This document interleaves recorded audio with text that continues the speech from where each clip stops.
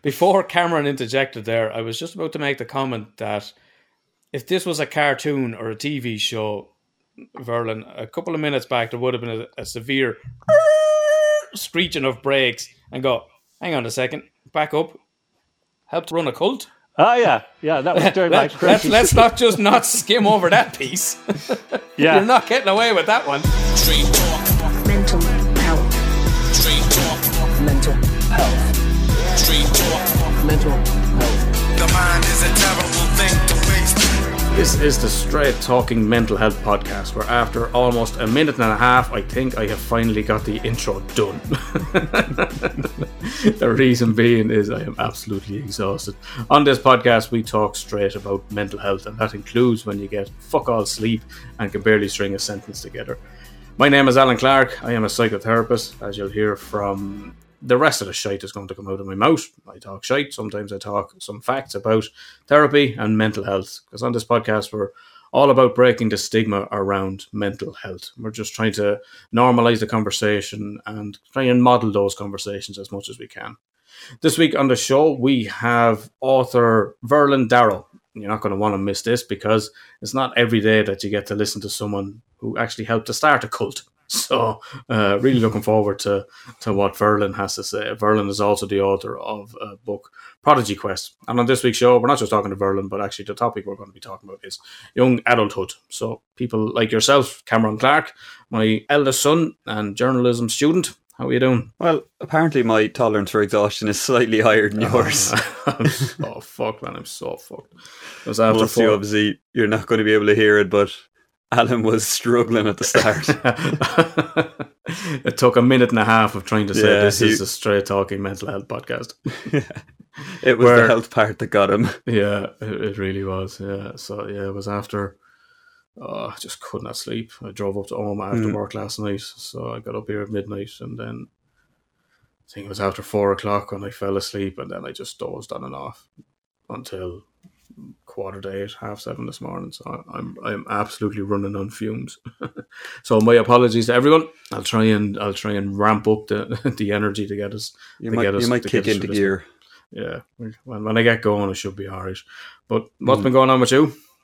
How are you doing? I'm great. The weather's nice. Yeah. It's sunny outside. It always makes your mornings a little bit better when you don't see piss and rain on your window. Yeah, definitely. I don't know what it's like here. The curtains are closed, so I've yet to see what the weather is like. I'm hoping it's alright though. It does make such a huge difference in the mood, doesn't it? We're experiencing our 2-week nice stint of weather kind of around the start of September, which signifies kids going back to school. Kids going back to school, guaranteed in Ireland. That's exactly how you know. Guaranteed. And then once that's over, it goes back to very shit for about 6 months until we get to next March or April again. Yeah, that is entirely accurate of the Irish climate. Yeah, it's the only part of the Irish weather you can guarantee is that when the kids go back to school, it's going to be nice for 2 weeks. It's the one bit you can rely on. Yeah, it's definitely going to be everyone starts everything. Yeah, yeah. So what's been going on with you? Well, I'm almost vaccinated. Almost by the end of the day. Yeah, well, I have to wait a week after I get my second vaccine for it to kick in. So I have my vaccine cert and all, but if I tried to scan it to eat indoors now, it would just say invalid until later this evening. I think I got it around 8 PM or something last week. I think I got my cert at about 8 PM last week, so probably around the same time today when it goes through. I had to unfortunately deflate a client yesterday who had her second vaccine Monday and was looking forward to going out for dinner on Saturday or Sunday. I was like, you can't. She's like, what? Yeah. I was like, yeah. Cameron only spoke about on the podcast last week. It's you got to give it 7 days before it shows. But it's wild. They don't tell anybody. Yeah, well, so she's like, oh God, thanks. Yeah. She was deflated. I was like, well, just to save you the hassle of when you get there. Like, you'd think the people handing out the vaccines would tell you kind of as you're leaving, it's like, okay, you have your second vaccine out, but you need a week for it to kick in before you're actually vaccinated. Because like on the HSE website and all, it says a week. Yeah. So I don't know why they don't tell people that. I'm kind of just expecting I do. To find out what their own accord. In this government and this setup, it's that's fair enough. It's standard practice. But yeah, like so many people get caught out by it. Like, I wouldn't know about it if I didn't work in the pub. Yeah, well, there you go. But we're not just educating on mental health. We're also educating on, well, you're not getting a meal within 7 days. That client was deflated, but she was thankful that she at least knew, so she wasn't walking in there just to be turned away. Yeah, which is fairly common at the minute. Yeah, as was your Royal last week. Yeah. And like that's most of the reason we turn people away is because they have their second vaccine, but they haven't given it not 7 days, the week-long waiting period. Yeah. Speaking, come this evening, I'll be able to do it. Good man. Speaking of last week, we had James on last week, former Royal Marine sniper. We spoke about men's mental health. What was that episode like for you? What's your takeaway from that? My takeaway is that we did not talk enough about the sniping aspect of James's career. I tried. James wasn't going there. He wasn't going there. Yeah. So, which was unfortunate. It is a mental health podcast, but it would have been an absolute. Yeah. Actually, John, I might reach out to James and see if he knows anyone that might come on and talk about their experience. I saw somebody. Did you see that reply to the tweet about his episode? Yes. Jesus. And I don't know if that was like. Because he said he was a former Marine or something himself, but it sounded like a really pissy reply. No, he's not saying he was this individual. I was going to say for the correspondence, but I'll jump into it. So we had a tweet on Twitter, obviously, rather than a tweet on Instagram. Tweet on Facebook. Yeah. We had a tweet on Twitter. And I won't name the individual because I don't know if they're being sarky or if it's a genuine question. And it is, as a former sniper, so I put the post up around James had spoke about how the death of his father had kind of informed the passion that he has for work now, and working with a lot of men, and because of his father's health, if James's father died when he was 6, James saying there's an element of my dad dying that lies in the passion of what I do. And I put it up as a quote around fatherhood and etc. And again, I don't want to name it because I don't know if they're just making a snippy comment or whatever it may be. But it says, as a former sniper, did he ever think he might be killing someone else's father? I did get the kind of snarky remark from that. I thought so. I didn't reply. I said I'd leave it for the podcast. Because we're not entirely sure what that is, and we're not used to getting replies like that. Yeah, well, there was one other one I'll get into now in a second. But what I say to the tweet is, well, what about Afghan snipers trying to kill James, who is a father? That's war, and I'm not getting into the politics of that because that's not what we do, and I wouldn't know enough about it to speak with any kind of authority. Concerned with. Yeah, I can speak a little bit about the politics in Ireland because we're living it, but I'm not too up in the politics of Afghanistan. As for foreign policies, I don't really absolutely. Get involved. Yeah, it's outside our realm of expertise. There was one other. We never get any sort of comments like that. And like I said, I don't know if it was snippy. I took it as a bit snippy, but I'm going to give the benefit of the doubt that because I don't even know if this person follows us or anything like that. But look, they asked a genuine question, but the same is true of the other side. So there was people trying to kill James, who is also a father. So that would be my comment to that. We had a comment before on an episode, and again, I'm not going to go into it. But this person left a fairly fucking sarky tweet, and it was like I replied back genuinely, but I went through, clicked into their profile just to kind of see. And every fucking one of their tweets is having a go at someone. Like their sole purpose on Twitter is to get onto someone about something. I was like, Jesus Christ, that's why would you be doing that? Like, it's not have anything better to do with your time. Yeah, that's it. Like, but I went through and it's having a go at someone for saying this or having a go at someone else for saying that, and I was like, fucking hell, like that's a fairly negative existence. Like you can't be in a good headspace if that's all you do. Like, just to go at anyone that says something you don't like, or it's just those comments are absolutely in the minority. In fact, those are the only two that are there. But look, as I said, probably a genuine question, but The same is true of the other side. But you saw it as well, anyway. I did see it. Yeah, I was going to text you about it, and then I said it's probably best just to leave it for today. Yeah. But as I said, I covered on the podcast. So just to show, we do cover the negative side when we do get it. Mm-hmm. It wasn't an attack on us or anything like that. Just a bit of a snipe at James, I presume. Yeah. Well, on top of that, I think it's just kind of go back what you're saying about thinking about last week's episode. I think to hear about the importance of men's mental health from somebody like a sniper or a Marine who you typically think, double hard bastard, real manly, they don't need to think about that sort of stuff. Mm. But to hear it from James's point of view, I think is very important. Mm. Absolutely. Because, you would think of them as somebody who probably doesn't have to deal with that sort of stuff because they're thinking about all the other stuff that could kill them. And I think that's probably the problem as well, because I think they're maybe a little bit complicit in it as well, that, within any of the armed forces, you can't be seen as weak.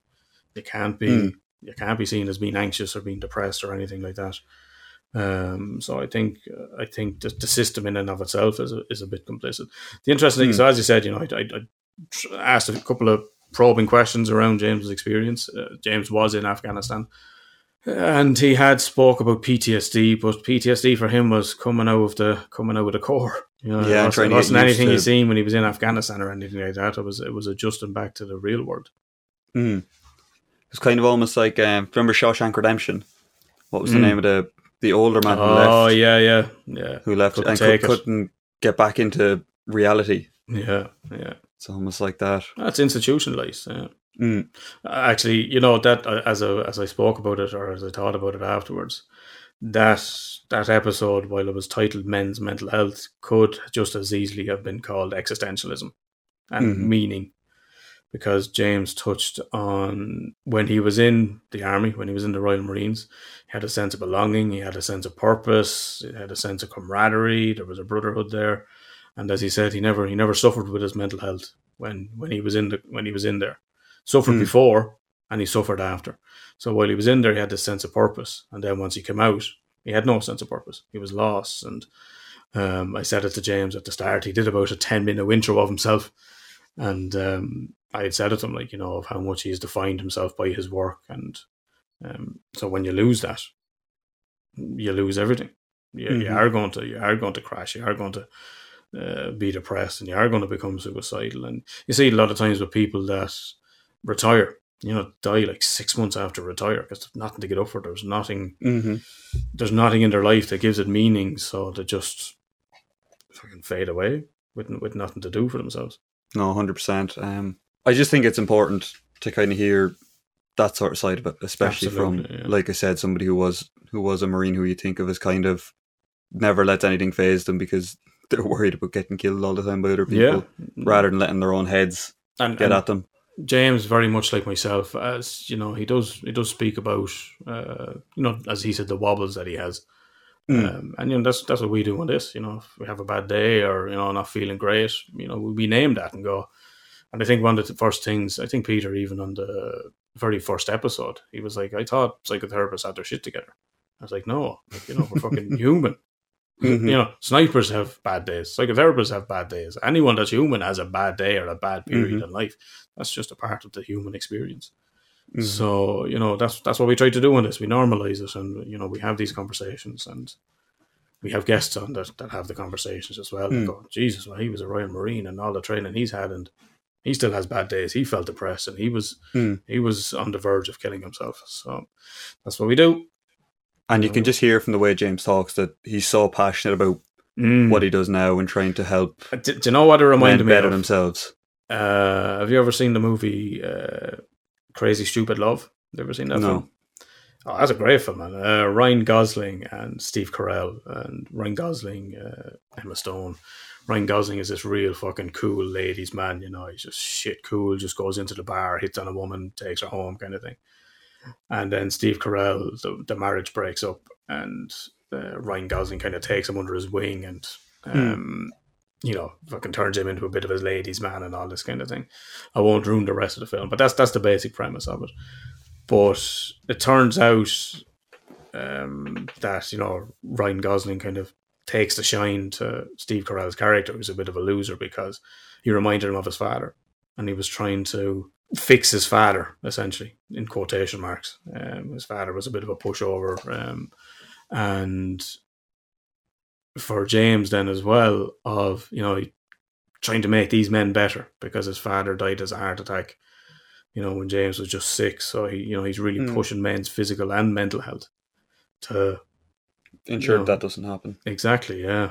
So just goes to show, folks, if you go to therapy and they want to ask about your childhood and they're asking you about your parents and you're like, what the fuck has that got to do with today? It's got everything to do with today. Yeah, it's usually where it starts. Yeah, exactly, yeah. We are, and James kind of touched on it. He goes, you know, I'm a result of the last 15 years of my life. I was like, nah, you're the result of the last 40 odd years of your life. We all are, you know. So that was a huge. It was great to be able to get to tell that story and give everyone the information around it, so that everyone knows. Oh, yeah, all right. Everyone has bad days, even these people that are so rigorously trained. Mm-hmm. That was last week. So we touched on a little bit of correspondence that we had there on the kind of snippier side. We think, we don't know. We give the benefit of the doubt. You think so? I thought so, but you know, I'm not going to. That's only two people's opinions. Name and shame, absolutely. Yeah, that's pretty good in over a year, nearly a year and a half. We'll take that. One person that did send us a nice tweet. Mark gave a retweet to one of our posts about James. I thanked him for the retweet. He said, "It's a pleasure. I think what you guys are doing is fantastic." That's pretty cool. That's very nice one. Thanks very much, Mark. Yeah. One of the ones we actually missed on last week was we had some correspondence around Paul. Paul was on talking about his own mental health.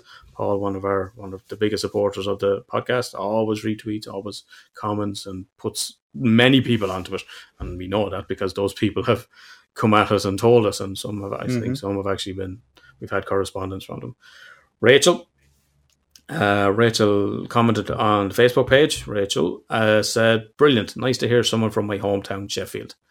Paul was from up north, wasn't he? He was up north. And then this is where I get a little bit confused because I don't know if she's mixed up Paul's name or she's mixed up my name, but it is, "Well done, Andy, and thank you for the host. You are awesome." So I don't know who was that directed at, Rachel, but thanks very much. It was either one of us. It's your Andy now. I don't know if she's talking about Paul. I don't know if she's saying, "Well done, Paul, and thank you for the host. You are awesome," or "Well done, Alan." No, it must be Paul. Well done, Andy, for being Paul. The host. Andy. Yeah. Yeah. So thanks very much for Rachel. She had the feedback on Paul's episode, and Orla did as well. Thank you, Paul, for sharing your story. I enjoyed listening as I found it real and relatable. # breaking the stigma. # it's good to talk. It certainly is. It's always amazing how, you know, people's stories resonate with people. We should get a hashtag. Well, we tried. Peter used to have STMH. Used to be but we should. No, yeah, but that's the podcast name. I don't think that would work. We need like a motto, and then we need to get like you know the way some hashtags have the logo next to them. Yeah. We need one of those. Yeah, definitely. But STMH was also. I was saying to P, it's like, nah, that's not a good hashtag because there's already one, and it means straight to my heart. And I think there was a lot of religious. You can't steal somebody else's hashtag, especially a religious one. When all I do is like shit on religion. God's blessing straight to my heart, or something like that. I think that's what it was, or I don't know. So we tried with the STMH podcast, but as you know, it's so difficult with the fucking social media. Yeah, and maybe we need a motto. I don't do it all the time. Yeah, if you have any ideas for a motto, actually, do you know what I've been thinking about? I might as well get into it now. I was thinking about like maybe getting some T-shirts done or something. You know, some merch. People could some merch with like, and maybe this could be the motto. Check your head. Yeah, it's not a bad idea. Yeah, it was a Beastie Boys album, and I think have you looked into it? I haven't looked into it. It was just a thought, a random rambling that I do have. We have to make them look good if we're going to be wearing them around. Oh yeah, of course, because like absolutely. Most merch is. Fuck, you'd be embarrassed to wear it. No, we have the logo on it, on, you know, big on the back, or, you know, check your head on the chest, or vice versa. But I think, I don't know. What do you think? I think it's a good idea. Yeah, people, let us know if it's something you'd be interested in. You know, drop us a line. Let us know you'd be interested. Obviously, we wouldn't be selling it for profit.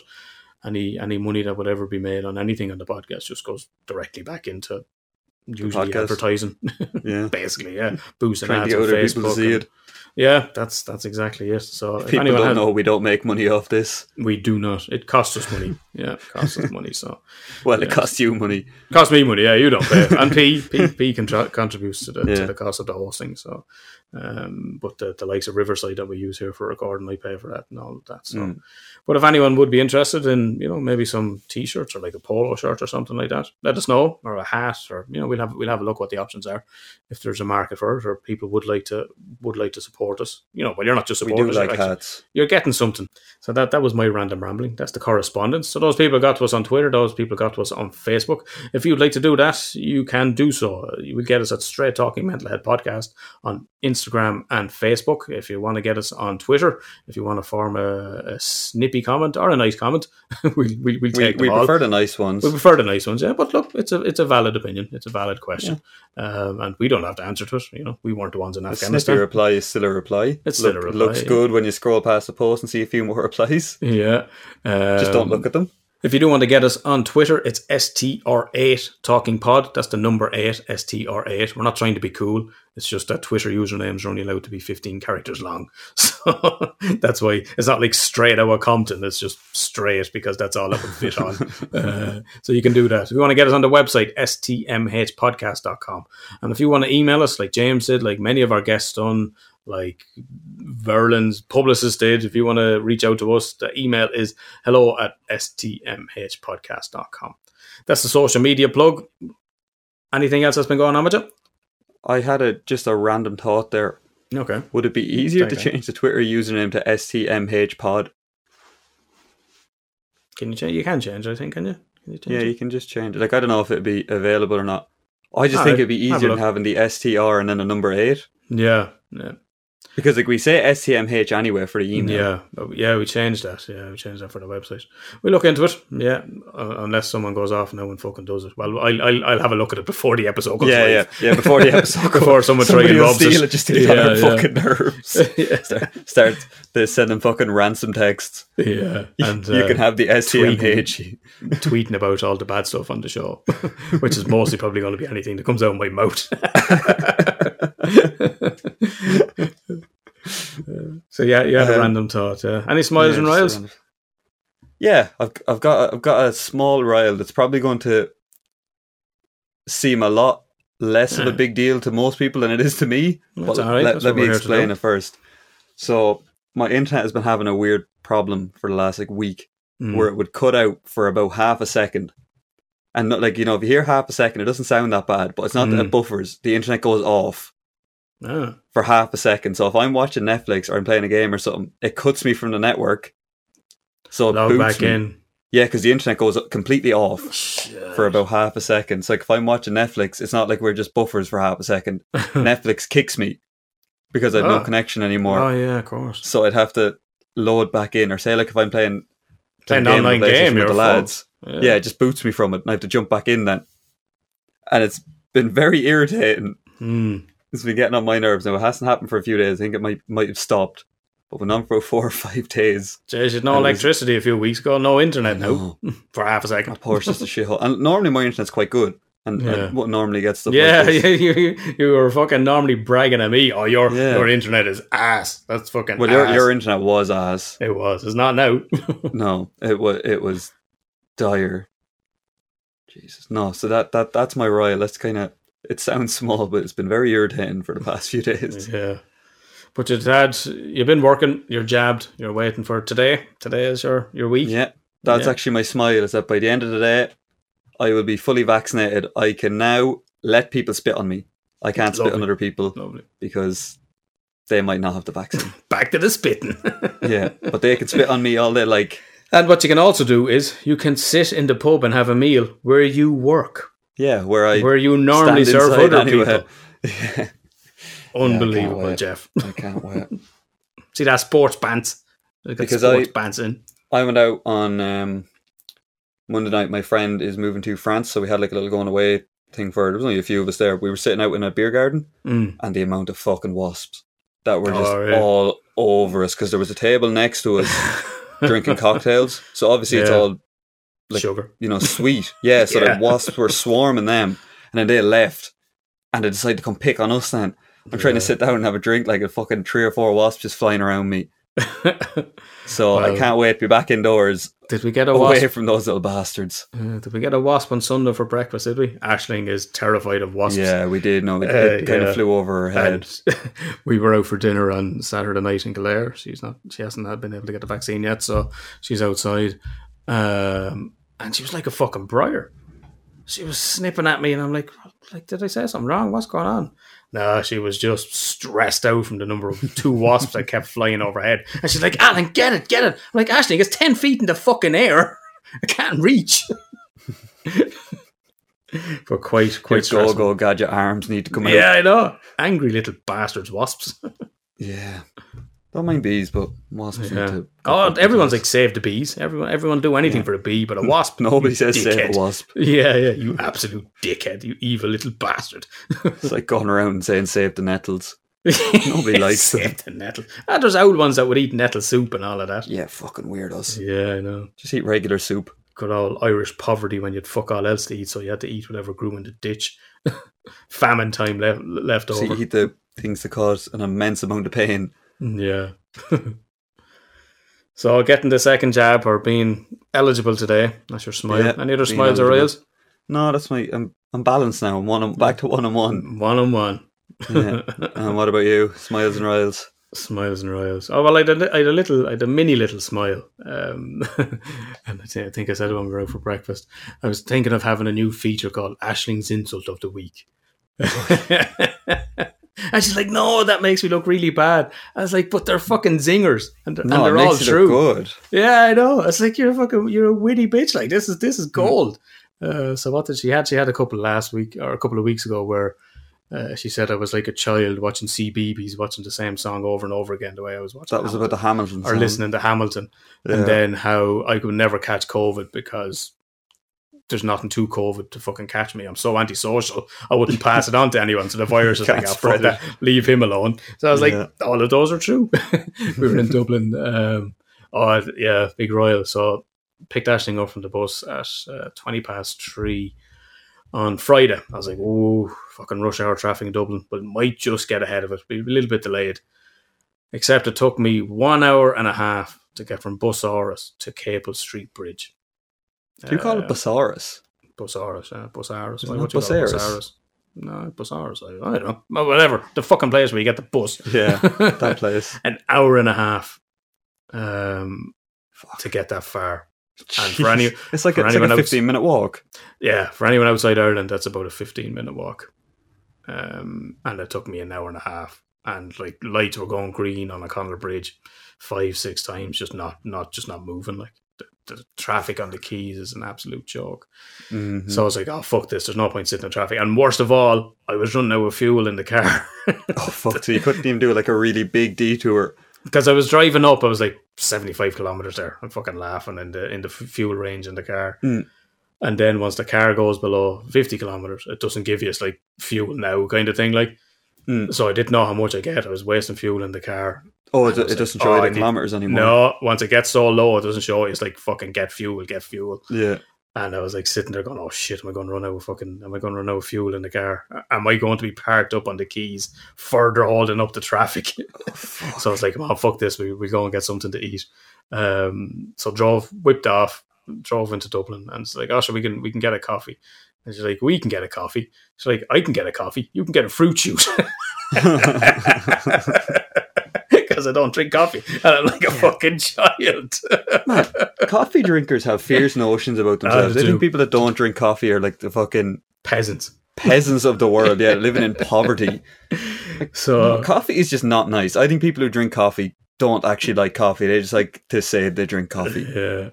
I'd love to drink coffee. I love the smell of it. It looks just like a sensory experience, the smell of it and the texture of it, but I just don't like it. Yeah, but you have notions about yourself. I do. I've been absolute total coffee wanker. I've said it here multiple times. I'd have one of them big machines. I'd have the whole lot, like. So it's probably a good job that I don't like coffee. Spend like $2,000 on a coffee machine just to have one. Just have the smell in the kitchen in the mornings. No, not really. Just like how the machine looks in the house. Yeah. So she's like, no, that's going to make me look really bad. I was like, but these are zingers, like, and every one of them are accurate. Like, it just paints as being really, really funny. And she's like, it's not nice. It's like, but there are the times where like, oh, I fucking love you so much. Insult me. Be funny. So that was my little smile. My other smile related to that thing is we're heading off to Sligo today. So part of the reason I am absolutely bollocks tired was I drove up to Oma last night, get up here at midnight after finishing work at 9:30. So we're driving to Sligo this morning. So going away for a couple of days, thanks to Connor in the Clayton Hotel. Friend Connor, gratefully hooking us up with a nice room. So really looking forward to that. Hopefully we got the weather. I've a client that's a pilot, and he had to take a phone call last night. They were supposed to be flying around Donegal or night flight or something like that, and he got a phone call to say cancelled fog. And I was like, I said, well, I'm heading to Sligo tomorrow. He goes, He says, you'll have fog in the morning. I was driving up last night. I got to a point outside Auchnacloy and the fucking fog. I was like, well, their weather prediction was bang on. Had to slow down. Is the weather bad up north? I don't know. We had customers in last night that said like the weather in Donegal has been absolutely fucking terrible. No, well, for about a week. I don't know. I'm hoping it's not too bad. They came down to the south and it's like really hot. And we temp 20 degrees. We've had 20, 21 degrees here this week. It's been more than that. Yeah, it's been has it? Near 24 and 25, yeah. Oh, wow. Yeah. Didn't see that. Yeah, so that's because I feel every bit of it because I work in a greenhouse. Oh, yeah, of course. Yeah. I don't see any of it because I work in a fucking office. Clients will come in and go, Jesus, gorgeous out there. Is it? It looks nice. That's hugely right. Been here for 12 hours. I wouldn't know. Yeah, I couldn't tell you. Everyone says so. I trust them. So that's me smiles. Ashling insulted me. She said no. She goes, no, it paints me bad light. It's like, no, it's good because I love it. And then heading to Sligo. That's me with a smile. I mean, Royals. Was it not the traffic? No, not the traffic. That was that's a bad one. I was listening, as you full well know, I'm a huge Formula One fan. Any regular listens to the podcast know that I'm a huge Formula One fan. And Formula One, they have a podcast called Beyond the Grid. Tom Clarkson interviews drivers and major kind of figures in the world of Formula One. And I've been listening to the back catalogue. I'm so far behind. So they had an episode with Ross Brawn. Ross Brawn was the former technical director of Ferrari, who was there when Michael Schumacher won everything. Was there at Benetton when Michael Schumacher won. Yeah, it was there in the setting up of Mercedes. He's now the head of the motorsport side of Formula One. And in 2009, so a kind of fairy tale story, Honda, after the economic crash in 2008, Honda, the team, pulled out of Formula One, just pulled out. And they were like, yeah, we're gone. That's it. And Ross Brawn was like, man, you can't do that when your company is based in the UK. There's procedures and all of this kind of thing. So a management buyout, they bought the team and they ended up winning the Constructors' Championship and Drivers' Championship. That's when Jenson Button won in 2009. But he spoke about when they were trying to get investors and they had a possible buyer for the team. And now he didn't name this individual, but he said, we had our suspicions about this person, so we got a private detective. And on Christmas Eve, we found out that this person wasn't who they said they were. But he said this person had taken the Irish banks for millions. They were just fucking throwing money at this person. With property and all of this kind of thing. Had a kind of made up property portfolio or something like that. So a private business, small Formula One team as it would have been at that time, was able to find out at Christmas time and found out on Christmas Eve this guy was a fraud. Wasn't who he claimed to be.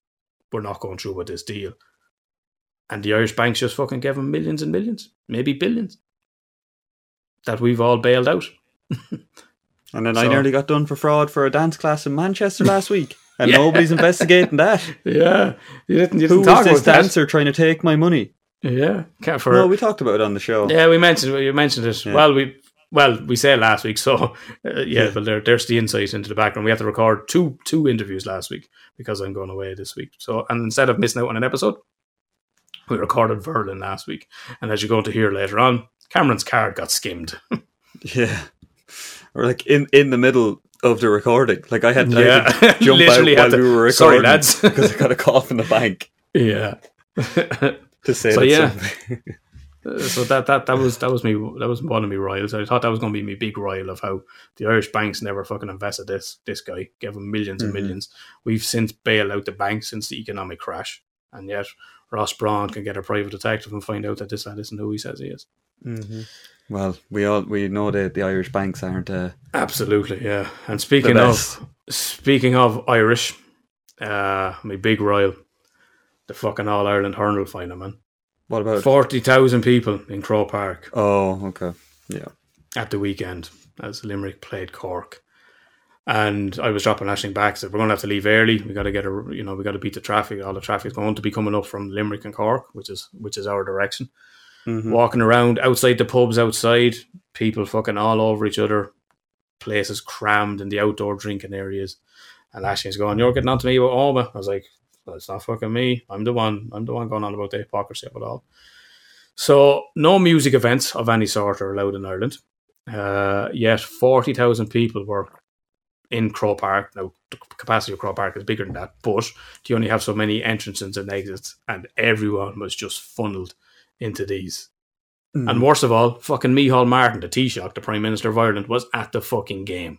When one of the best comments I seen on social media around it, someone said that, Jesus Christ, I hope one of the players don't accidentally pick up a guitar rather than a hurl. They'll have to cancel it. So apparently, we know COVID mutates, and as we've had Delta variants and all these things, but this virus is so fucking smart that it knows the difference between a musical event and a hurling event. So you can only catch COVID. I don't mind the big capacity like at games and all, but just kind of give everyone the same treatment. Don't have a bias towards sports events. Absolutely. Like Electric Picnic can barely even go. Well, I don't even... No, they're not allowed. They've appealed and it was rejected again. Oh, it's rejected again? Yeah, it's rejected again. It's like, and that's with completely vaccinated people. Like, I don't think you have to be vaccinated to go to a GAA game, do you? No. But it shows two things. It shows the sway that the GAA have in Ireland. And the new Catholic Church, as everyone is saying. And the hypocrisy of the government that they will allow that many. I think if you go to the Gay Theatre, a couple of hundred seats, the arts have been decimated. Live entertainment has been decimated. They're only allowed 40 or 50 people at any one show. Yeah, there was customers in last night that if you're going to a show like that, you have to buy, and it's safe 2 people, you have to buy 4 tickets. Yeah, because if you're taking up 4, you have to take up 4 seats. Like you have to have the gap on either side. Jesus Christ! So you have to buy 4 seats instead of 2, and that's what they said they'd be very frequent at theatres. Yeah, but they can't go because they're not going to pay for 4 tickets. Yeah, you can't blame the theatres. They're trying to keep the doors open. I mean, that's not even to pay staff, to pay the actors, and any of the professional theatres. But that's the kind of stuff they have to do while the GAA games can fill up. Yeah. And, the worst thing as well is that how Ireland and the government and Bord Fáilte and all this kind of thing, and they promote the arts. They promote Ireland as this land of culture. Our poets, our writers, they'll fucking trawl you two out on everything. Like, any of the big bands. I was like, yeah, but like, the Abbey Theatre, the Gay Theatre, the Gaiety. I was like, yeah, but you're not putting on fucking shows. Bring a football inside and you can. Let them kick around a football on stage for a while. Absolutely, yeah. Oh, they'd be allowed then. Yeah, you can have fucking 15 lads, 30 lads on stage. They're kicking a football around. And like, I don't want to take anything away from the football supporters. Like, they should be allowed to have their fans, but so should everybody else. Yeah. Especially now that, what are we at now? I think we're at 90% of the adult population in the country is vaccinated. Is it that? Is it? It could be 85. It's 85 or 90%. It's high enough. So anyway, it's very high. Yeah, it's high enough that venues should be allowed people in again. Yeah. And not at the most minimal capacity possible. Yeah. So yeah, that's me fucking big rile, the hypocrisy of the government, and then, Micheál Martin saying no to the arts, all this sort of thing, and there he is in fucking Croke Park, like, just rubbing it in people's faces, like. I think it's a real shun to the same industry that they dole out whenever they need it to attract investors or, movie studios up to Ardmore or anything like that. It's tax breaks, and I just think it's a joke. No, you're absolutely right. So that's me smiles and that's me riles. So this week on the Straight Talking Mental Health podcast, we are talking to author, psychotherapist, poet, singer, and I'm sure you're going to hear a lot more descriptive terms as Mr. Verlin Darrow tells us of his life. And he is the author of Prodigy Quest, a young adult speculative fiction and mystery book. an author, poet, singer, taxi driver, professional volleyball player. There is quite some life, I think, to be got at as we discuss some more, Verlin. Yeah. Verlin, how are you doing? Well, none of it I'm good. None of that simultaneously. That would have been fairly impressive. It would tear me into pieces. The first half of my life was very continuity challenged. It was just all these episodes of trying to do this, trying to do that, and I went all out and really, got somewhere. But then I kind of graduated myself out of it. Ended up with psychotherapy and writing as the two things I do now. Where in the world are you tonight, Verlin? Well, tonight for us, daytime for you. I'm in La Selva Beach, California, which is in Northern California, about 90 miles south of San Francisco, just off the coast. So the nearest big town is Santa Cruz, California, which some people may have heard of because they make skateboards and a bunch of other stuff. A very California, we think generally, fairly laid back. Fairly hot. I would say so. It's actually not hot at all where we are. And Southern California is so much different. The things on TV that come out of there are just another world than up here. We're kind of in a foresty, foggy kind of place. Yeah. Right now it's the middle of summer and it's about 64. 64, so 64 Fahrenheit. I'm sorry, I have no idea what that is. I'll tell you now what it is. I think it's about a third. I think it. How about this? A light sweater is all you need outside. 17. Well, 17. You wouldn't wear shorts. We're Irish. If it's 17, we're out in t-shirt and shorts. We're short and t-shirt. Good point. Yeah. We're like, get the barbecue ready. Yeah, 64. That's beach weather for us. Degrees. Yeah. Anyway, it's nice here. I like it a lot. I traveled around, lived a lot of different places, and this is perfect for me. Right. Verlin, I kind of introed a little bit, but I suspect I didn't do it any sort of justice. So we know where in the world you are, but if you could tell us a little bit about yourself from your point of view, outside of all of those titles that we've riddled off there. Well, I grew up being kind of a mess. About 10, I decided I didn't want to turn out like my parents. I didn't want to follow any of the rules, and I didn't really want to be what I was being raised to be. So I just kind of launched this idea from 10 forward. I was going to invent myself, and I wasn't going to talk about anything with anybody important. The other way around. I wasn't going to talk with anybody about anything important because I didn't want to be influenced or shifted. And when you decide at 10 years old to cut yourself off and invent yourself, you usually have a lot more willpower than you have common sense or maturity. So I kind of thought myself into a real weird way of doing life that made me very depressed until I was about 32 when events kind of conspired and got so bad. I was finally able to bust out of that. And then within about 2 weeks of looking around and seeing all the bright colors and the 3 dimensions and the way that everything was kind of real instead of being filtered through this convoluted mind I had, I realized there's more than meets the eye. And I became this spiritual seeker kind of guy that went off the rails with that for a few years. And then I discovered, I didn't really discover it. My guru at the time told me to go be a therapist. So that's how I got started on my career, believe it or not. I'd never taken a psychology class before, and it had never occurred to me. But I was in this kind of surrender mode, which was actually good for me because I was such a know-it-all, thinking I knew best about everything. To surrender to anyone, however delusional they might be, was still a benefit on my end, So then I got going on being a therapist, and during all of this, I was writing, getting a little bit better at it gradually. Because I was a guy that couldn't really take a class and learn much, I had to work it all out on my own by just writing a whole bunch of bad manuscripts. And how old were you at the time when you started kind of becoming a therapist? I was 19. You were young. Therapist, I started school to be a therapist at 35. Which means in this country, you get to start seeing people 36, 37 with supervision. So I've been doing it, like 30 years or something as, and a variety of settings where I've seen a whole lot of different stuff, working with ages mostly from 17 to about 98. Oh, wow. That's a lot of people in the 17 to 24 range because we're kind of a college town here where I am. And the college farms out everybody. They see you once and then they set you up with somebody in town. You could tell us a little bit about the book because I think that's kind of, I suppose, the audience in the young adult kind of audience. Sure. So tell us a little bit about your book, Verlin. I will. In other interviews, I've been just kind of winging it when people ask that question. But I realized I wrote a great blurb that's on the back of the book with some help. And believe it or not, my publisher has a blurb committee that approves blurbs. A blurb committee. I'd love to be on a blurb committee. But let me just read this because, I don't know, I think this sums it up pretty well.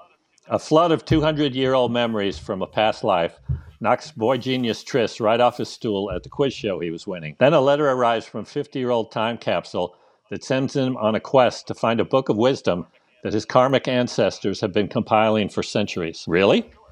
Sure, he's smarter than all the adults around him, but how's he supposed to navigate an interstate scavenger hunt and elude a group of fanatic lowlifes? Tris has to grow into someone beyond his years to get the job done. He learns the hard way that the smartest boy in the world isn't. So that's what my book's about, more or less. It's about a kid and his sidekick therapist, or maybe he's the sidekick of the therapist, going around on a kind of interstate scavenger hunt, trying to find this book of wisdom. And in the meantime, they're actually gathering quite a bit between the two of them and what they go through. By the time they find the book, they discover, actually we kind of know a lot of this already. And I actually include the book at the end because I thought it would really be cheating people to have an object that's desired and chased and all kinds of danger associated with getting. And at the end, you don't even get to see what it is. So I came up with 40 pages of what I considered to be the best wisdom I had available, which isn't really like a whole book, but at least it's something. And I figure people aren't really going to plow through it. The kind of young adult readers that are enjoying the plot part are not going to enjoy the exposition part. But, my editor let me throw it in there, and so I did it. In our pre-record chat we had with you, Verlin, you mentioned how the book was almost an alternate channel for educating people on psychology. What was your thought process with with the book? Well, in a sly kind of way, various characters are slipping in their perspective that are really my perspective. I think, you don't want to be heavy-handed about messages, especially with young adult kids, or ideas about, hey, here's a good way to live. Why don't you switch over to this? Any more than in a professional setting, clinically, you want to take that kind of approach because all you're going to do is kind of arouse defenses. One of the main developmental tasks at this point, throughout a lot of childhood, is autonomy and deciding for themselves and, kind of working it out without being told how something is. So in the plot, there are various sort of angles that come up that somebody has to sort out and figure out, and what principles are they using. And so there's this piece of paying attention and mindfulness as a way to get a line on what they need to do next. There's some energy experiences, if you will, that kind of expand the paradigm the same that the reincarnation stuff does. And then you got to find a way to hold stuff that you kind of weren't big enough inside to hold this stuff until you find a way to expand. I don't know if you know what I mean, but I went through that. Like I say, I had this sort of big opening at a certain point in my life where I had an internal revolution, and it just kind of blew up all my ideas about what life was about. I'm always informed by kind of a secular Buddhist philosophy. I don't think there's anything I think about or understand without that kind of being in the background. And it seeps out in the book, hopefully without interfering at all with the kind of the suspense and the excitement. It's got a lot of twists and turns. But to me, it's richer. I think it's an insult to think that young adults need really simplified books or superficial books or just things that, are speaking down to them. I think they're capable of dealing with a lot more stuff than we give them credit for. Yeah. Oh, 100%. My own master's is in child and adolescent psychotherapy.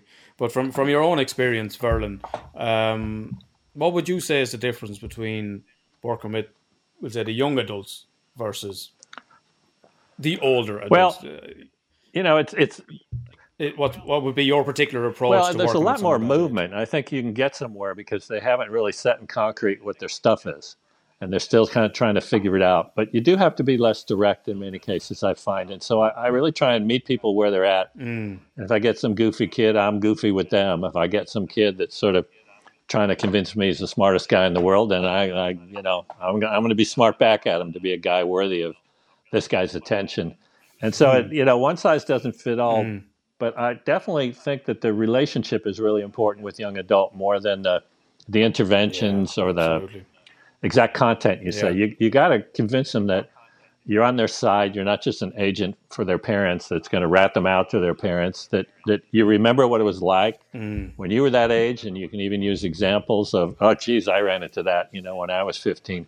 Here's what I did. It didn't work out great at all, but my friend did it this other way, and that worked out well for him. So a lot of kind of almost like casual suggestions or things to try or experiments to run so that they get to go have an experience and learn from that experience themselves instead of, once again, you trying to over-guide them or whatever. I don't know. Does that match what you do too? Oh, yeah, 100%. Yeah. Just kind of the way I take it, I have this kind of simplified path to that where just say I'm doing the dishes and, I'm doing them kind of my own accord. If someone asks me to do the dishes while I'm doing the dishes, it really makes me not want to do the dishes.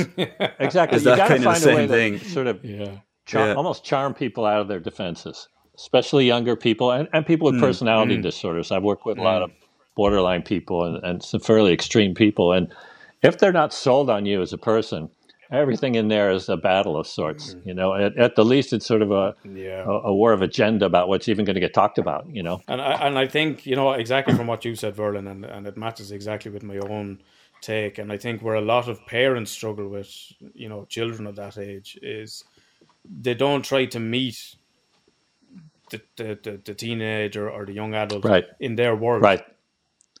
And as a therapist, and I'll say it to parents when they come in, depending on the age of the teenagers, first thing I'll say to them is, one, take it that no news is good news. You're not going to be hearing from me.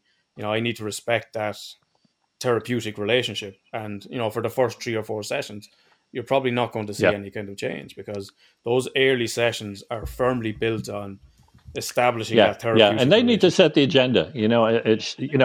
I've had kids come in because their mom was worried about them smoking dope, and they come in and they want to talk about their relationship with their father. Well, then that's what we do. Why do I care what somebody else wants to talk about? It's not going to be meaningful unless they have some inner motivation around what we're talking about. In fact, in general, when people are assigned to therapy, whether it's by their boss, their wife, or their parent, they're not starting off thinking that there's something wrong with them that they need to work on, that they need to become different about. They might develop an interest in those directions if you kind of noodle around for a while, but a lot of times they don't. I mean, that's pretty low percentage crowd as far as really getting somewhere because they don't have anywhere they want to go. I was going to say I worked very briefly at an internship at a high school, and the only kids I got were sort of disciplinary punishment for something the vice principal was mad about. So it's like, go see this therapist. He'll straighten you out. I mean, that's not our job, I didn't last too long. I didn't get along with that crowd. Yeah, and I'd often say to parents, like, I'm not here to push your agenda. And I specifically say that to the teen or the young adult. And a lot of parents don't understand what's a normal developmental stage to be at. They see their kid doing a bunch of stuff that's new and different. And they think, oh, man, they've gone off the rails, as opposed to, that's what 16-year-olds do. Don't you remember, for God's sake? Yeah. I mean, I think kind of the toughest thing to acknowledge now as well is how generations change. So what say your parents might have done at 16 could be completely different what your generation is doing. That's true. And at 16. The world being the way it is, certainly kids are going to end up in therapy talking about different stuff 20 years from now than they are now. Sure. Mm-hmm. I'd often ask the adult the parents if as again usually under 16, I bring the parents in first, and I would usually ask them, would you go back to being a teenager? And they're like, no, Jesus Christ, no, absolutely not. Would you go back to being a teenager nowadays with social media, cameras, everything that they have to put up with now?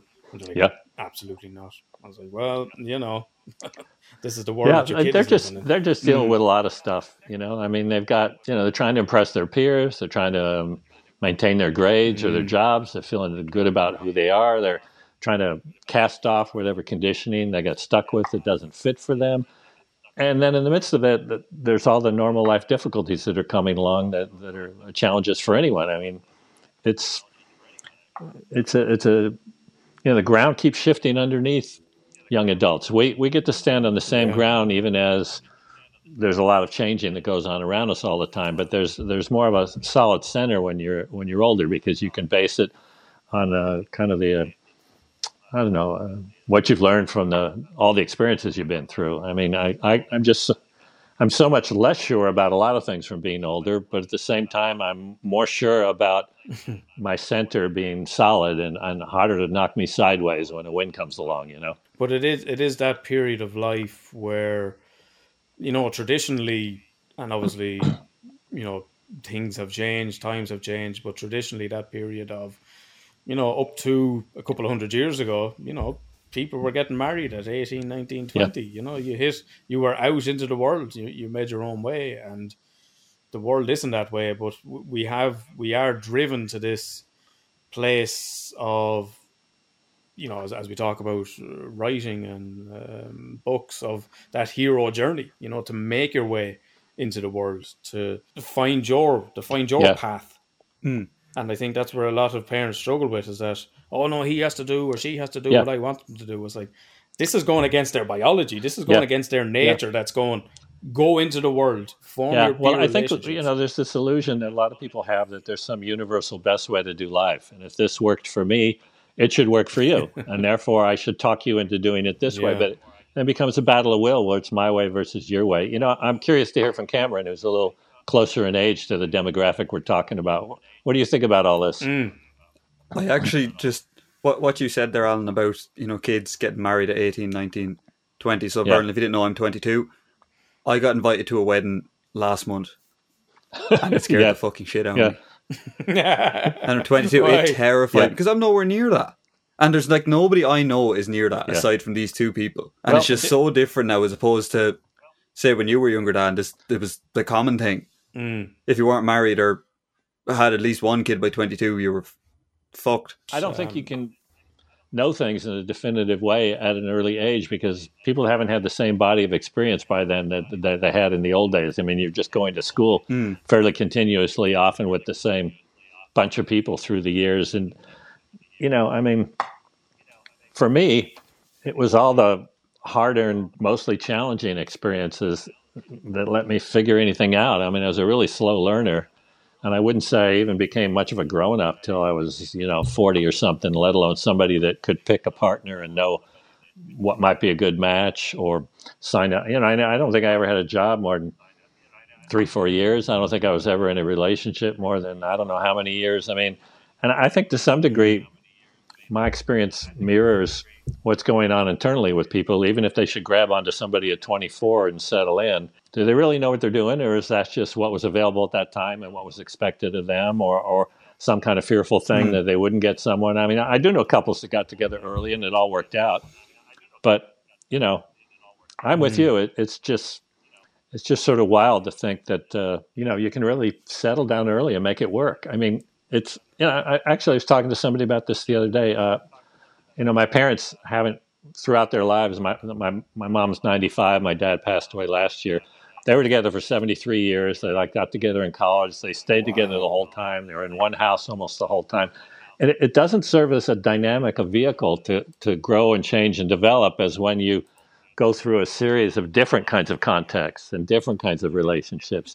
And it's not that they didn't do any at all, but it's just more constrained. I mean, they didn't go to Uruguay with a woman from Minneapolis. Neither of them ever went off and did a different kind of work for a while.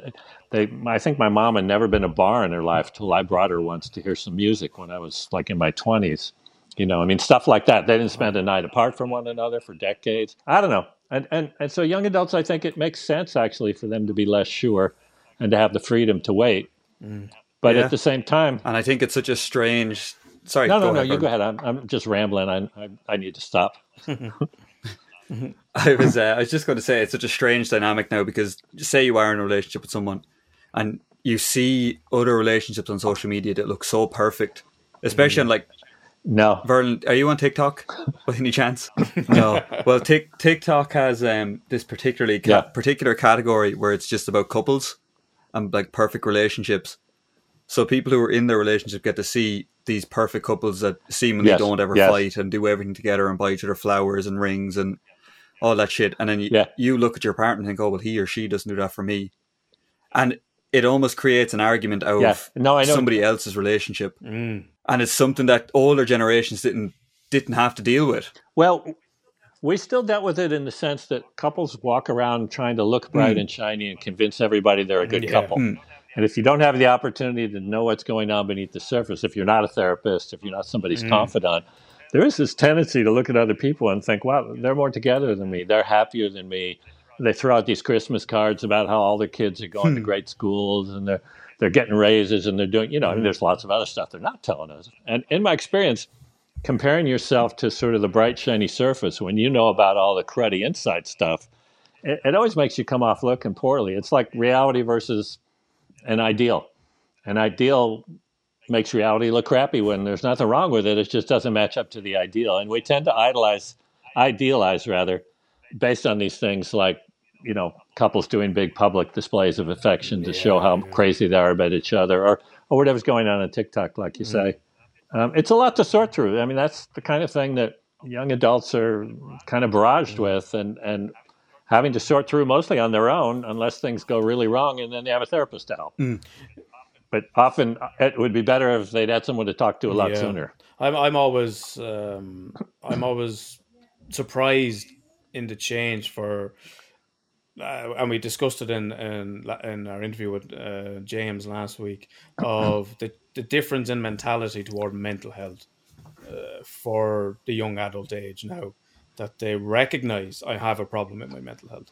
Yeah, my mental health's not the best at the moment, so I just thought I'd go and need to talk to someone. And it's a vastly different experience from previous generations where mental health, what's that? Just get on with it.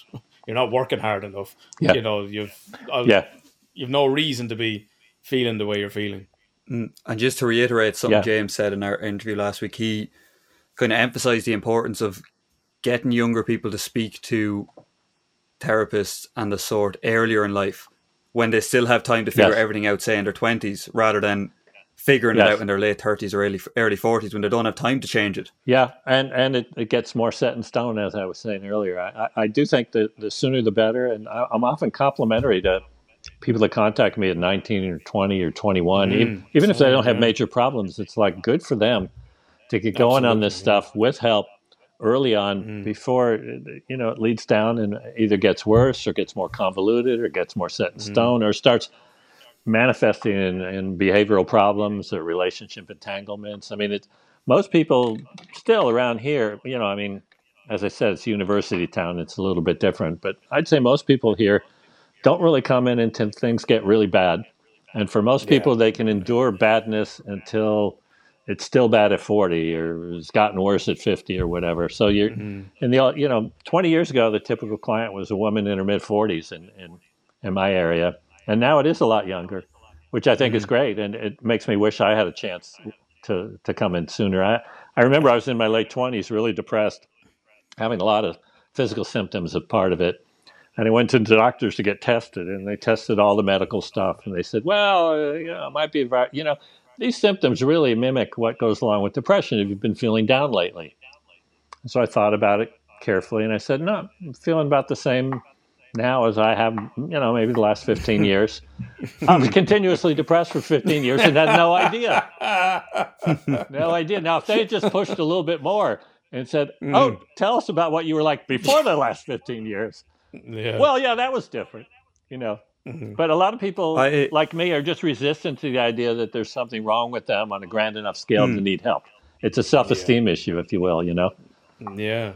I have a fairly negative outlook on social media for somebody whose career is probably going to be based around social media. Yeah. But I just think if you don't know how to use it properly, it can really just be a killer to everything about you. Yeah. But one of the things I am grateful for with social media, particularly my generation, is how they've managed to help people express their own mental health. Mm-hmm. They've made it a lot easier now, especially in the last kind of 3 or 4 years. They've really kind of given people a platform, even just to speak out to strangers. Yeah. To put it in a tweet or something and just put it out there. Yeah. No, it's then you have people encouraging them to go and seek help. Mm-hmm.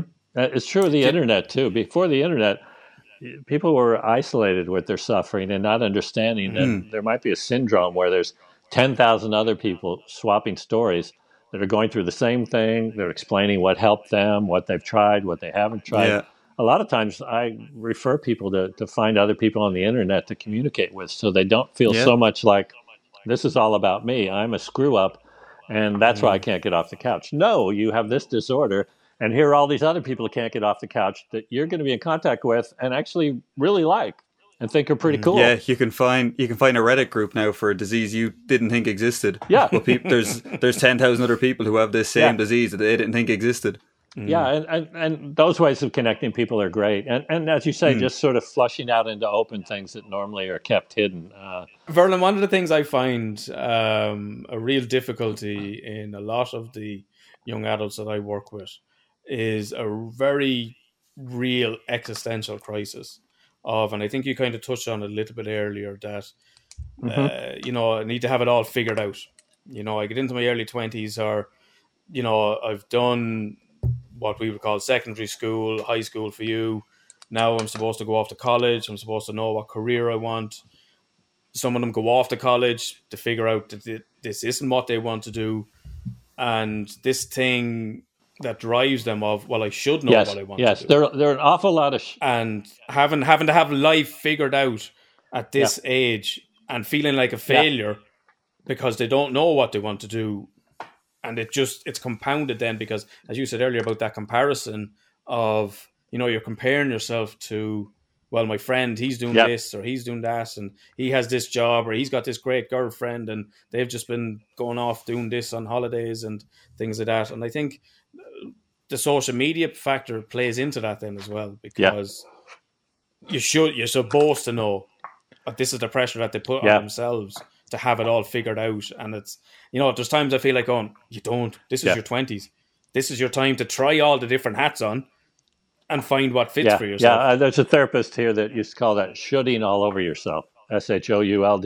Yeah. And I think there's some truth to that. And it sets a pattern, because it's not just young people. Anybody that operates according to a sort of an outside circumstance or outside standard about who they're supposed to be is really setting themselves up for a lot of disappointment and frustration and self-esteem issues, because everybody's on a different schedule of events. Everyone's life path is literally unique. And who's to say what should happen when? I mean, there's cultural mores or guidelines around this stuff, but, in any individual life, often they're just complete crap. And it's not just a different schedule. It's just that, what is your life about? I like to see life as curriculum. It's like there's things about me and that I'm likely to encounter and that I do encounter that I need to squeeze the learning out of in order to keep growing and develop. So at any given time, whatever's going on in my life could be seen as kind of a piece of curriculum. And everybody has different curriculum. There are people who are learning about what it's like to live on a farm and stay in the same house their whole life. There's people whose lives are about going through a lot of trauma and learning about how to recover from trauma. It's always apples and oranges to make any comparison, because who's to say what they should be going through? Who's to say what I should be going through?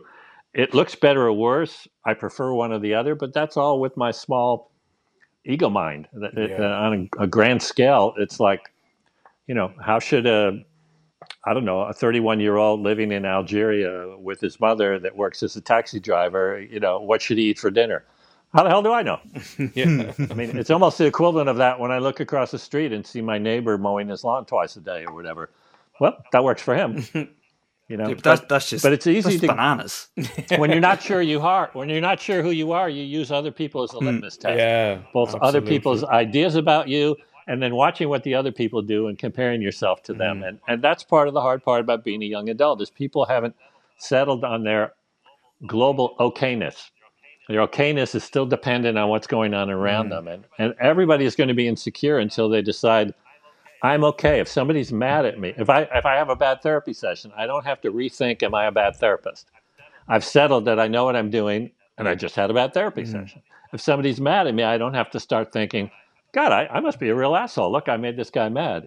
It's nothing more than what happened, instead of being a reflection on who I am. But I think that takes a long time to develop. I think, that's a kind of uncertainty around who we are at that age, and that groundedness and self-acceptance that comes in later life. That, as you said, it becomes very dependent on what other people think or what other people say about us that we measure against at that age until we find who we are. Yeah, I think it's kind of an interim thing. At first, your sense of who you are is being driven by your parents, and then at a certain point, your peers get to be much more important. Am I popular at school? And eventually, you got to shift over to yourself. I was married for a while to someone who still had this sort of high school mentality of wanting to hang around with popular people, and I'm going to be seen as a geek, and She's better than me because she has more friends, and it's a really challenging way to be. I mean, you just need to find some way to grow out of that, or you're going to be deviled by all that stuff forever. Well, one of the things I'd often say to clients, and I've mentioned on the podcast before, is, particularly around adolescence, so as we talk up to that age of, for the first 10 to 12 years, I am whatever my parents say I am. So for better or for worse. So if my parents tell me I'm a good boy, I'm loved, I've got all these great qualities, then that's who I am. The next 10 to 12 years, it's based on whatever the group says I am. So those peer relationships, and if they say, as we say here, oh, he's a mad bastard, well, I'll be the mad bastard. I'll jump off the roofs. I'll do the drugs. I'll be the one to high dive into the river that no one has tested before because that identity is now based on peer group rather than that parental view of self.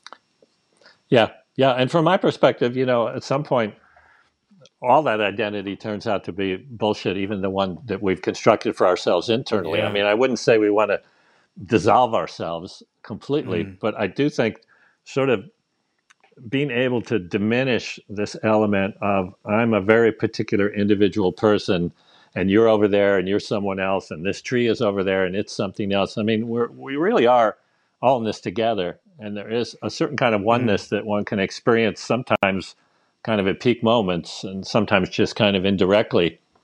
But I think if you keep growing and developing, people get to that place where they're differentiated and they feel good about themselves. And then there's something even beyond that where they come into a place of more kindness and loving compassion because there isn't the same sense of separation, Yeah. Vernon, we can't talk about young adulthood without asking about yours.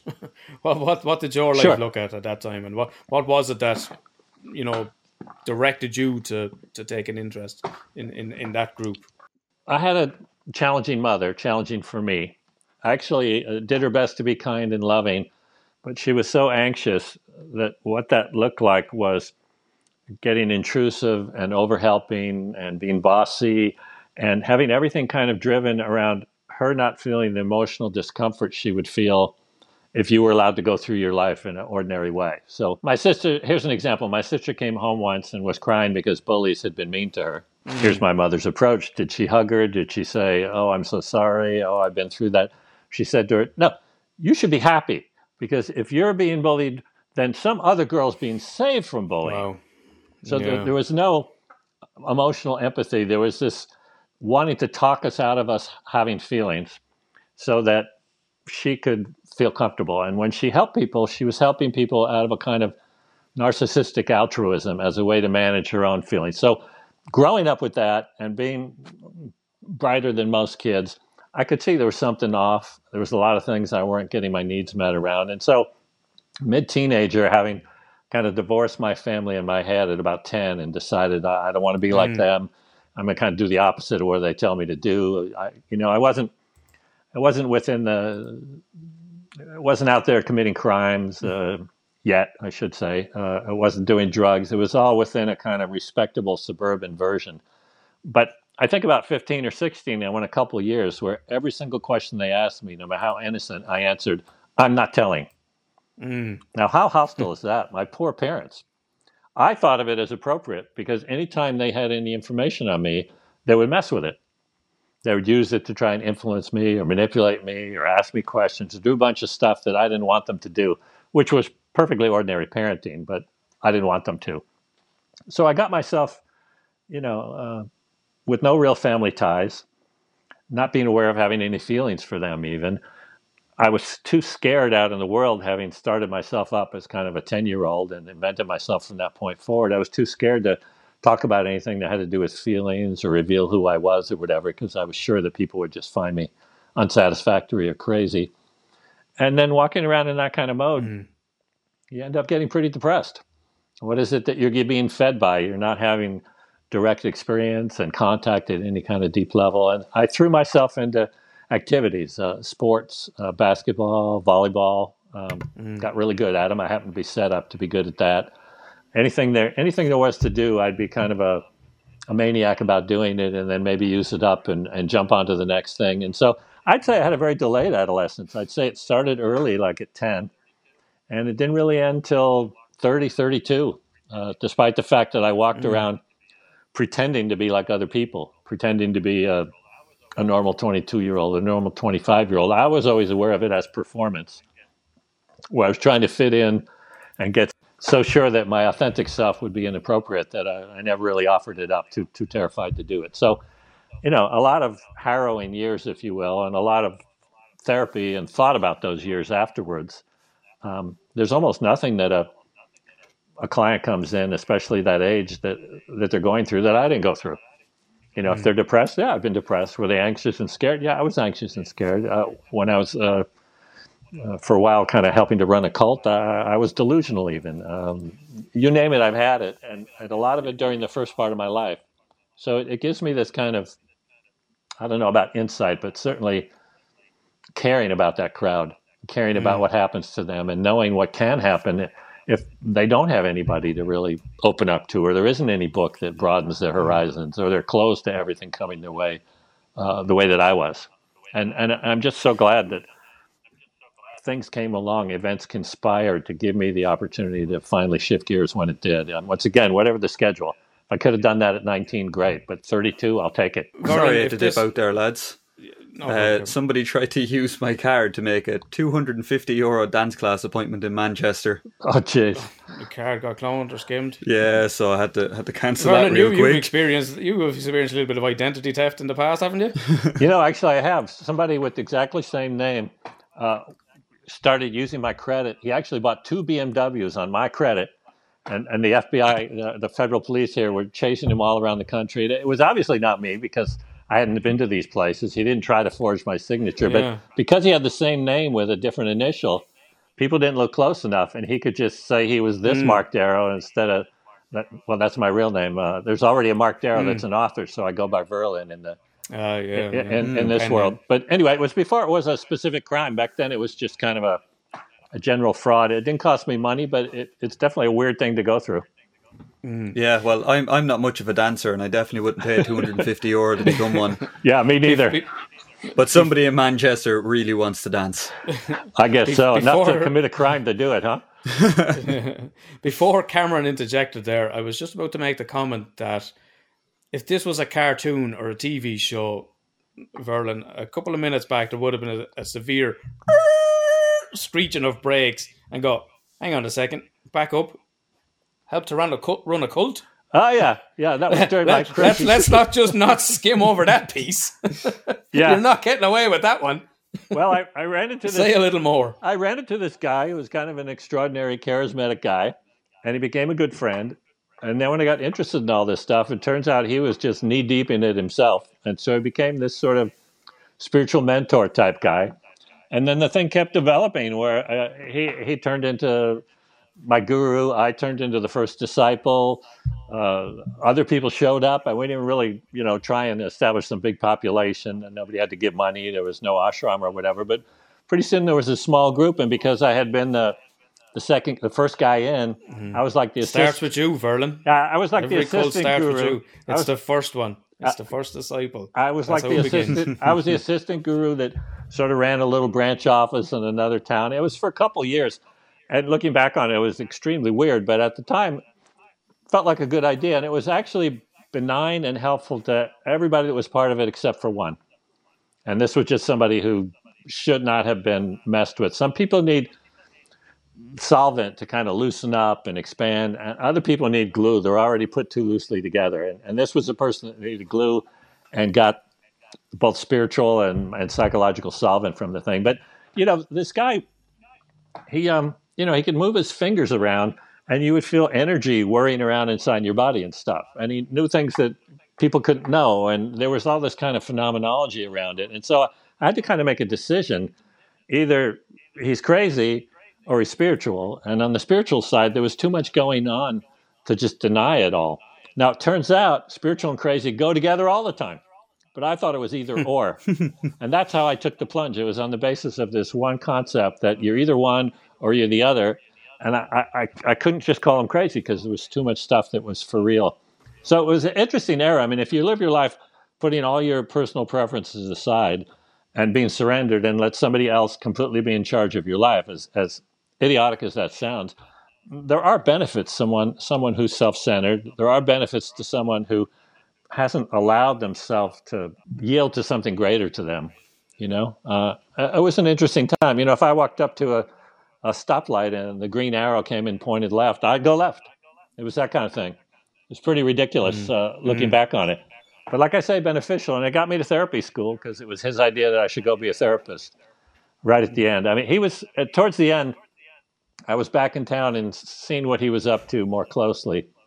And so we went away on a trip and he called about a week later and said, "So how's everybody doing in the group?" I said, "Everybody's fine. You don't really need to come back." And he said, "Oh, okay." So I graduated myself and everybody else out of it at that point, and we all went back to taking responsibility for ourselves and doing our lives. And a lot of it is stuck to my ribs, and other stuff has fallen to the wayside. And when you come out of a situation like that, that is about 2 years of really difficult kind of vacuum time, because you've been used to sort of having a policy or a guideline about how to do life based on the principles and the ideas of the group, which were generally good ones. But, what are mine?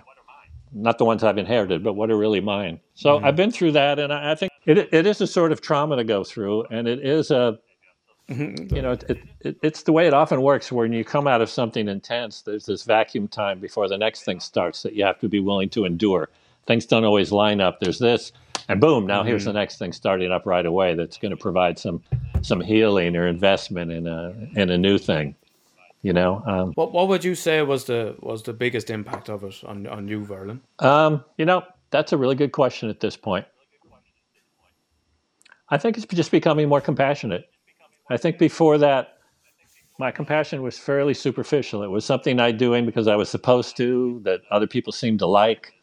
And, if there was no quid pro quo at all or nobody noticed me doing it, it didn't have value. Now I'm very happy to do a kindness anonymously or there's no transactional element to it at all. It's just like, well, that's the way to live, Why not? Is there anything better to do? Not that I know of. But at that time, I was still in it in a kind of an ambitious, Verlin-esque kind of way. Even my entry into the spiritual world was very, very much a spiritual ambition. I wanted to get the carrot at the end. I wanted to go get enlightened. I want to be important, especially. I go here, spiritual figures talk, and I wanted them to pick me out of the audience as, "Oh, wait, look, there's that special guy in the crowd." I almost expected that to happen, which is just insane, And that got exploded by going through this. There's no way to hang on to that in the midst of this. So the compassion was obviously a benefit that came from it, but what was the traumatic experience that you had around it, Verlin? Well, just getting the rug pulled out from under. I mean, once you have something that feels not exactly like a hoax, but I thought it was this, and this turned out to be that, and it's on a very grand scale, then you doubt everything. You doubt yourself as a person that was capable of perceiving what was what all the way back in your life. Well, then who's my friend? Who's not my friend? Well, then is the weather just science or something else? That's kind of what I was talking about the difficult 2 years. It's this business of everything gets thrown up in the air for reappraisal. And that's not a bad thing when you finally work through it, but it's a really challenging thing to work through, because what if you you don't trust your own methodology for sorting through it, because that's what steered you wrong with the other situation, if you want to call it wrong. I mean, I'm glad I went through it and I don't regret it. And it changed my general life circumstances really drastically, and I needed to be ejected out of what I was involved in order to keep moving. And believe it or not, after 10 years of having nothing to do with this guy, we're friends again. Long distance friends, but we email, we exchange photos. I forgive him, and he understands what he was up to and that it wasn't a good idea, and he's dedicated himself to being a good person in other arenas since then. That's the thing. It was always sincere. It was just a little delusional. I mean, if I think I'm whoever and I go about as whoever doing the best I can to help people, it's not evil or creepy. It's just that, well, I'm not really whoever, so all the rest of it doesn't mean what it seems to mean.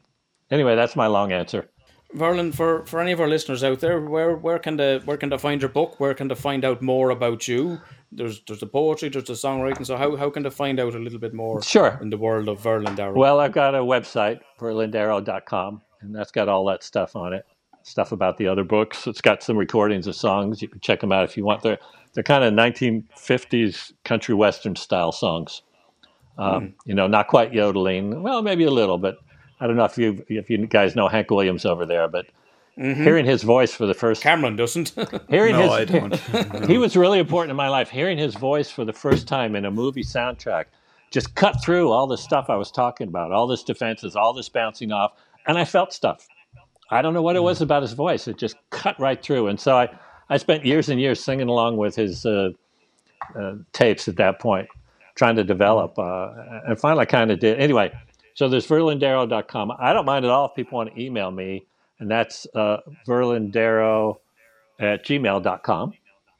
And then the book's available on all the ebook kind of places, Amazon, Nook, wherever. I'm sure they're not in any bookstores where you are, because that's not the way things work these days. But it's easy enough to find it online. And there's an author page on Amazon too, if that's easier to go look at. It's about as easy to get as any book these days. It's a real publisher. It's on there somewhere. So that was Straight Talking Young Adulthood with author and psychotherapist Verlin Darrow. Hugely interesting topic to cover, and actually a hugely interesting life which Verlin has led, and we're certainly grateful for him for sharing his knowledge around young adulthood and also his life experience, which is absolutely fascinating stories. How often you get to hear of someone who helped start a cult, was there from the ground up. So a huge thank you to Verlin for sharing his story. If you like what you heard, you can give us a rating. You can log on to your iTunes if that's where you check out your podcasts. Give us 5 stars if you feel the podcast and the episode is worth it. We would really appreciate that. If you want to check us out on social media, you can do that. You can get us on Twitter, STR8 Talking Pod, and we're on Facebook and we're on Instagram, Straight Talking Mental Health Podcast. Give a like, give a share, give a retweet, share us to your story on Instagram. All of it helps, and we're hugely grateful for everyone that helps us on that front. If you'd like to get in contact with us, you can email us at hello@stmhpodcast.com. That's the website as well, stmhpodcast.com. If you got a story to tell, if there's a topic you'd like us to cover, if there's any feedback you'd like to give us, we'll take all of that. We love hearing from everyone. And if you want to leave comments on any of the particular episodes, you can do that. The episodes are there every week on the podcast. You can click on the link and the post for each episode, and you can leave a comment on the website and we can respond to those. And we love to read out your feedback on the podcast every week. Big shout out to Fionn O'Brien for hooking us up with the beats. That's the music you hear at the start and the stop. The mind is a terrible thing to waste. P hooked up that sample, but Fionn, he hooked up the music for us, and we're hugely grateful to him for doing so. And if you need your beats, if you got some music you want produced, he's the guy to go to. His rocket is taken off. Hook onto it while you can, folks. As always, we're going to leave the last word with our guest, so a huge thanks to Verlin, and I'm sure he's going to have some words of wisdom to share with us from his life of experience. But in the meantime, folks, look after yourselves and look after each other. Verlin, thank you so much for being such a great guest for us. One of the things we ask every guest that comes on to the podcast to do is to share some of their words of wisdom, some of the life learnings they've taken from this life, or motto or a creed that they live by. Some words of wisdom that they'd like to share with the people around the world. So we maybe throw that over to you to maybe share some of the wisdom you've taken from this life. Okay, I think probably the most important thing that I've learned, and we haven't really touched on it yet exactly, is what's called radical acceptance, which is not the business of being passive or saying everything's okay with me, but it's getting away from fighting reality, from perceiving that it should be this way, it should be that way, I don't like it this way, I'm the kind of control it. If you have an adversarial relationship with the world going on around you, it leads to a lot of suspense, tension, just, discomfort, suffering. I think you want to work towards trying to get congruent so your insides and the outsides are basically on the same kind of page, where, on a given day, your personal preference is something that the universe would want to cooperate with because its personal preference is along the same lines, that sort of thing. So finding a way to cooperate with the way things need to be instead of trying to arm wrestle life into submission and make it be the way you want it to be. It's almost like letting things happen instead of making things happen. It's a really different stance. The American way is all pull yourself up by your bootstraps and works hard and anybody can be president. And, that's all bullshit. That's not how life works. I was designing a wedding on a time of year that was supposed to be dry. We have a dry season here where it hardly ever rains. And I wake up in the morning and it's raining instead. Yeah, it would be fun, wouldn't it? I didn't grow up with this either. Anyway, I go outdoor and it's raining that morning. I can go out in the driveway and I can shake my fist at the weather god in the sky and do that all day and yell curses. Okay, now I'm totally fighting something that, obviously I have no control over. The weather is more obvious than other people, but really other people are more like the weather than we want to think in terms of this kind of stuff. Alternately, I could go ahead with the wedding in the pouring rain and everybody could get drenched and get sick, which is another form of not accepting the reality. Or I could say, okay, it's a rainy day. What can we do to scurry around and make a plan to have a good wedding on a rainy day? Let's find an indoor venue. So you're working within the bounds of the stuff that's surrounding you instead of trying to sculpt it to suit you, because it just doesn't work. And most people don't stop doing that until they really get that it doesn't work, until they've tried and tried and tried and tried and realize they're banging their head against the wall. Mental health. Mental health. Mental